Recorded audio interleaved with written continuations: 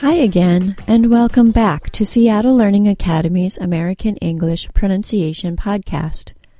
My name is Mandy, and this is our 183rd episode. The S sound and SH sound are both unvoiced fricatives that often cause problems for non-native English speakers. It's the similarity between these sounds that causes the trouble, both in a British accent and in an American accent. A little practice and muscle memory building can go a long way toward helping you create both of these sounds clearly and accurately.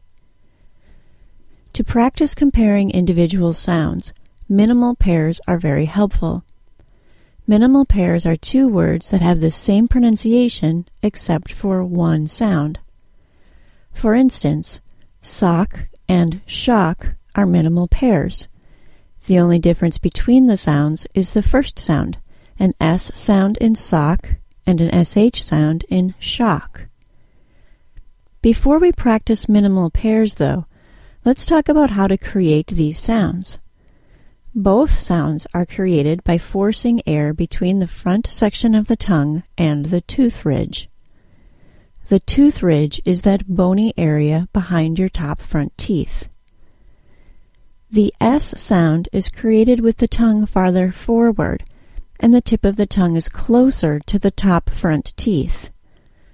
A narrow stream of air passes over the tip of the tongue through a front-to-back groove along the front of the tongue. It sounds like S. Say that sound after me. S. See. Sign. Mess. The SH sound is created with the tongue back slightly farther in the mouth. The tongue is flatter, causing the air to pass in a flat stream between the front of the tongue, not the tip of the tongue as for the S sound, and the back of the tooth ridge. It sounds like shh. Say that sound after me. Shh. She. Shine. Mesh.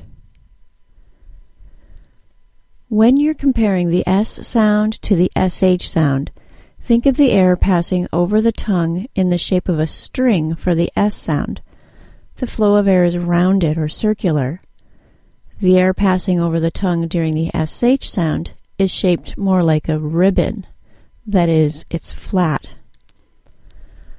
Let's practice using some minimal pairs. Sometimes minimal pairs are easier to compare when the spelling of the words is similar. So let's start with some words where the only difference is the letter S or the letters SH in the spelling. Repeat the following words after me. Sock, shock. Sift, shift.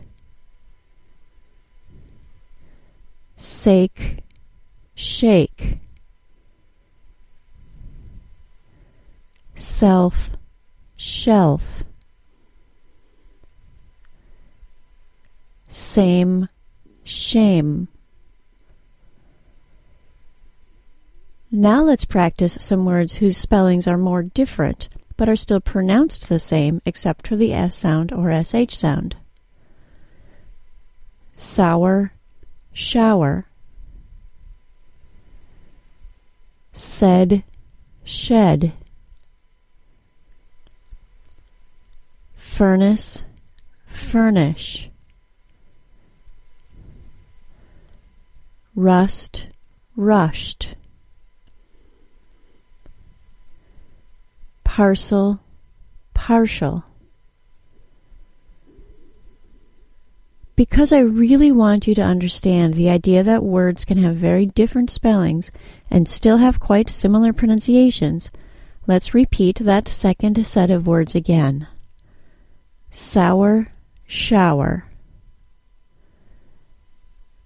Said, shed. Furnace, furnish. Rust, rushed. parcel, partial. A more complete set of minimal pairs to practice exists as an exercise in our textbook, Pronunciation Pages 2, which you can purchase as a physical book on Amazon.com or as a physical or digital ebook from Pronuncian.com.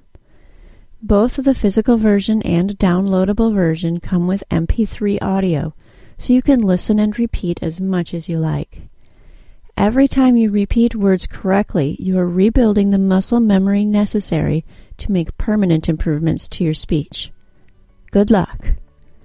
That's all for today, everyone. This has been a Seattle Learning Academy digital publication. Seattle Learning Academy is where the world comes to learn. Thanks for listening. Bye-bye.